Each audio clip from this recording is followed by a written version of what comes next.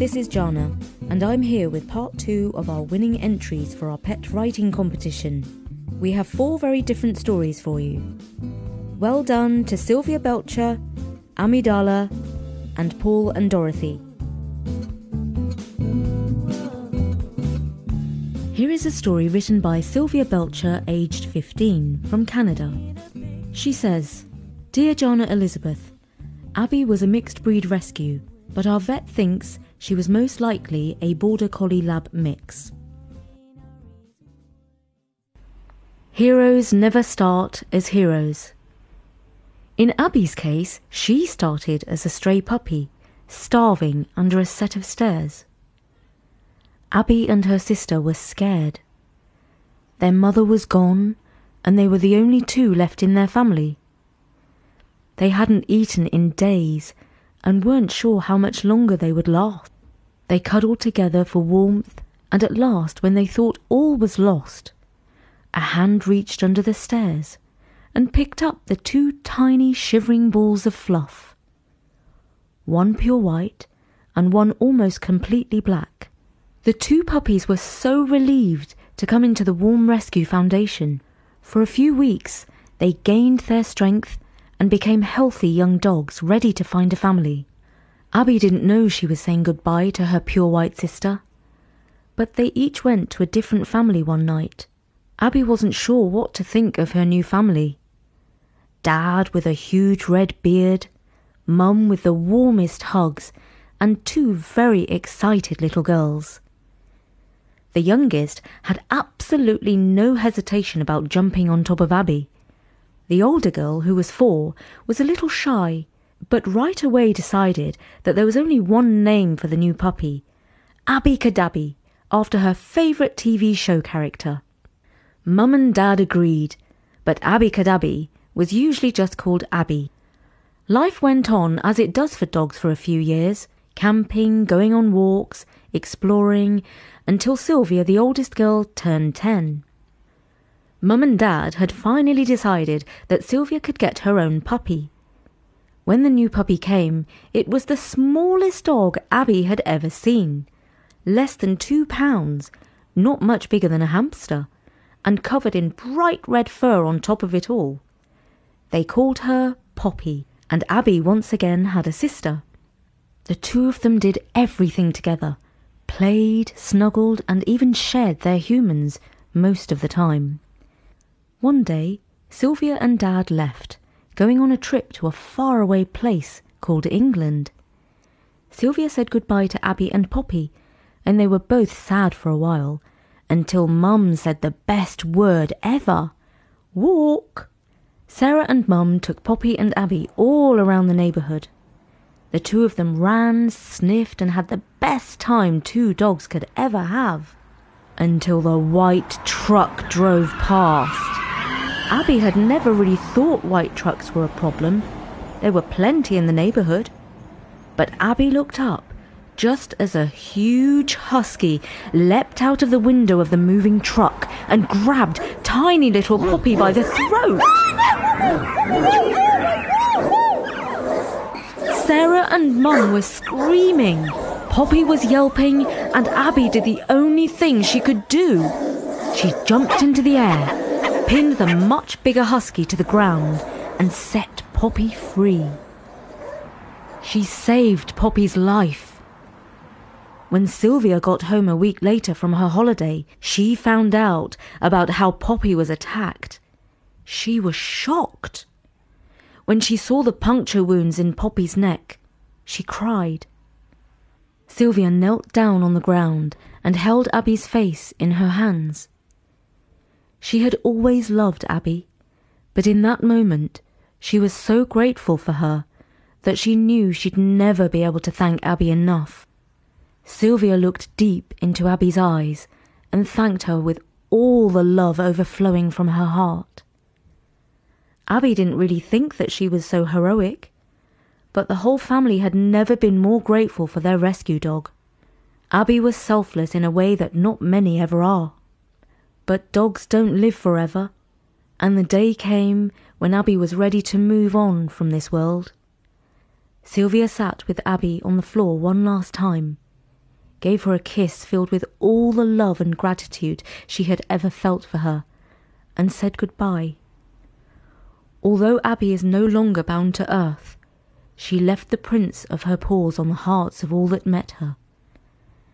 She was a hero because she saved a life, but she was also a hero because she gave so much love to everyone's lives. Abby started out as an abandoned baby under a set of stairs. But heroes never start as heroes, do they? Goodness me, Sylvia, that was very moving. A really special story about a hero. Thank you. Now our next story is written by Amidala, aged 4.5, from Sumba, an Indonesian island. She says, "My name is Amidala. I'm 4.5 years old and I'm British. My father is Hungarian and my mother is British-Hungarian." Her mother Clara says, "Dear Jana, Amidala would like me to send you a photo of her new baby chicks. Her hens have had 17 chicks in total. She is over the moon. My animals." This story is set on an Indonesian island called Sumba. On the eastern side of the island where we live is always summer, and it's very dry like a savanna. In our village, people are very friendly, and we are a part of a close-knit community. For my birthday in February, I received 2 chicks, one from a classmate and another one from my teacher. I named them Chippy and Bundaskanea. Bundaskanea is a Hungarian word which translates to French toast. They enjoy the closeness of humans. I often play with them. Once our play was that I took Bundaskanea to a salon to have her nails done. She looked very posh with blue nails. Other times when I sit outside and draw in the sand or in my book, Chippy comes and sits on my lap. That's how close we are. I really love them and we will never eat them. We don't eat meat because we love animals. They are full of love and affection towards humans if they are treated well. They have grown into beautiful and healthy hens. They have laid eggs and they have been hatching a total of around 20 eggs for about 2 weeks now. We have 1 more week to go before the little chicks are born. I'm very excited to see them. Apart from the 2 hens, we have 2 dogs too. One of them is called Petty. He is big already, very smart and strong. My father has taught him well. He is obedient most of the time. He likes to follow me to preschool, even though we tell him not to. He's a very good guard dog, though. He would chase away the cows, horses and goats that enter our property and want to munch on our vegetables in the garden. The other dog, Nana, is still a puppy. He is not very clever. We haven't taught him anything because he wasn't our dog in the beginning. Our worker has brought Nana to our house, saying that he needed company. But the worker has gone to work somewhere else and left Nana behind.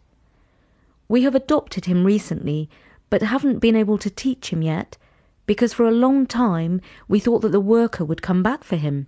He is actually a naughty dog because he ate the neighbour's little chick once. I've seen him. It made us very sad. We were considering giving Nana away because we are afraid that he would eat Chippy's and Bundaskanea's chicks later. It seemed like the right thing to do in order to protect our chicks, but there is something stopping us. If we give Nana away, we know that he would not live long. It might be shocking for you to find out, but on this island people eat dogs. Dogs are not kept as pets. They are kept for their meat, just like pigs and hens. Although we are very worried about our chicks, we have decided to keep Nana and teach him instead of giving him away. Thank you, Amidala. Despite Nana being a naughty dog, I'm so pleased you decided to keep him. He's lucky to have you. You know, you're our youngest winner this time round, and thanks to your mum Clara for helping you. Our final stories are written by brother and sister, Paul, aged 7, and Dorothy, aged 8. Barb says, "Hello, Story Nori. I would like to submit the following stories from 2 of my Korean students. Dorothy and Paul are brother and sister that I tutor. These two are extremely bright students, with English being their second language. They also speak Chinese. Both students have been exposed to English since around the age of 4. I use various resources in our classroom, and your podcast is one of our favourites. They are very happy to share their stories about their dear dog, Maru. Please enjoy, Barb French. Thank you, Barb. I've decided to ask Bertie to read these stories as the subject matter reminded me of him. Thanks, Bertie. Over to you. Thank you, Jana. The first story is called Sweet Potato by Paul. I have a little dog named Maru. He's 17 years old. He's old but very funny and cute. I like to give Maru food when Mom isn't looking, but he can be picky sometimes. Maru loves to eat sweet potato. I like to pretend that he's always saying, "Give me sweet potato! Woof!" When we don't have any sweet potato, I think he gets angry. That's why he pees in the house sometimes. He's angry because I'm not feeding him sweet potato. I need to tell my mum to buy more sweet potatoes. And that was Sweet Potato by Paul. Who Farted by Dorothy. Now, not to be rude, but my dog Maru always farts. Good morning. Good afternoon. Good night. You get the picture. His farting sound is sometimes loud, but luckily not too smelly. One day my brother, Maru, and I were playing in our room. I heard the fart sound and saw my brother laugh. I looked at Maru and he seemed confused. My brother said to me, "You're gross." And I said, "No, you're gross." Then we heard the sound again from Maru's direction. Maru farted. He's not gross, though. He's just old. Just like you, Bertie. Cheers, Jana. And thank you, Paul and Dorothy. I loved those two stories. Well, they suited you very well, Bertie. You know they do. Cheers, Jana. Competition time. And thank you to everyone for sending in your stories about your beloved pets. If you weren't selected this time, don't despair. There will be many more competitions from us. For now, from me, Jana, at storynori.com. Goodbye.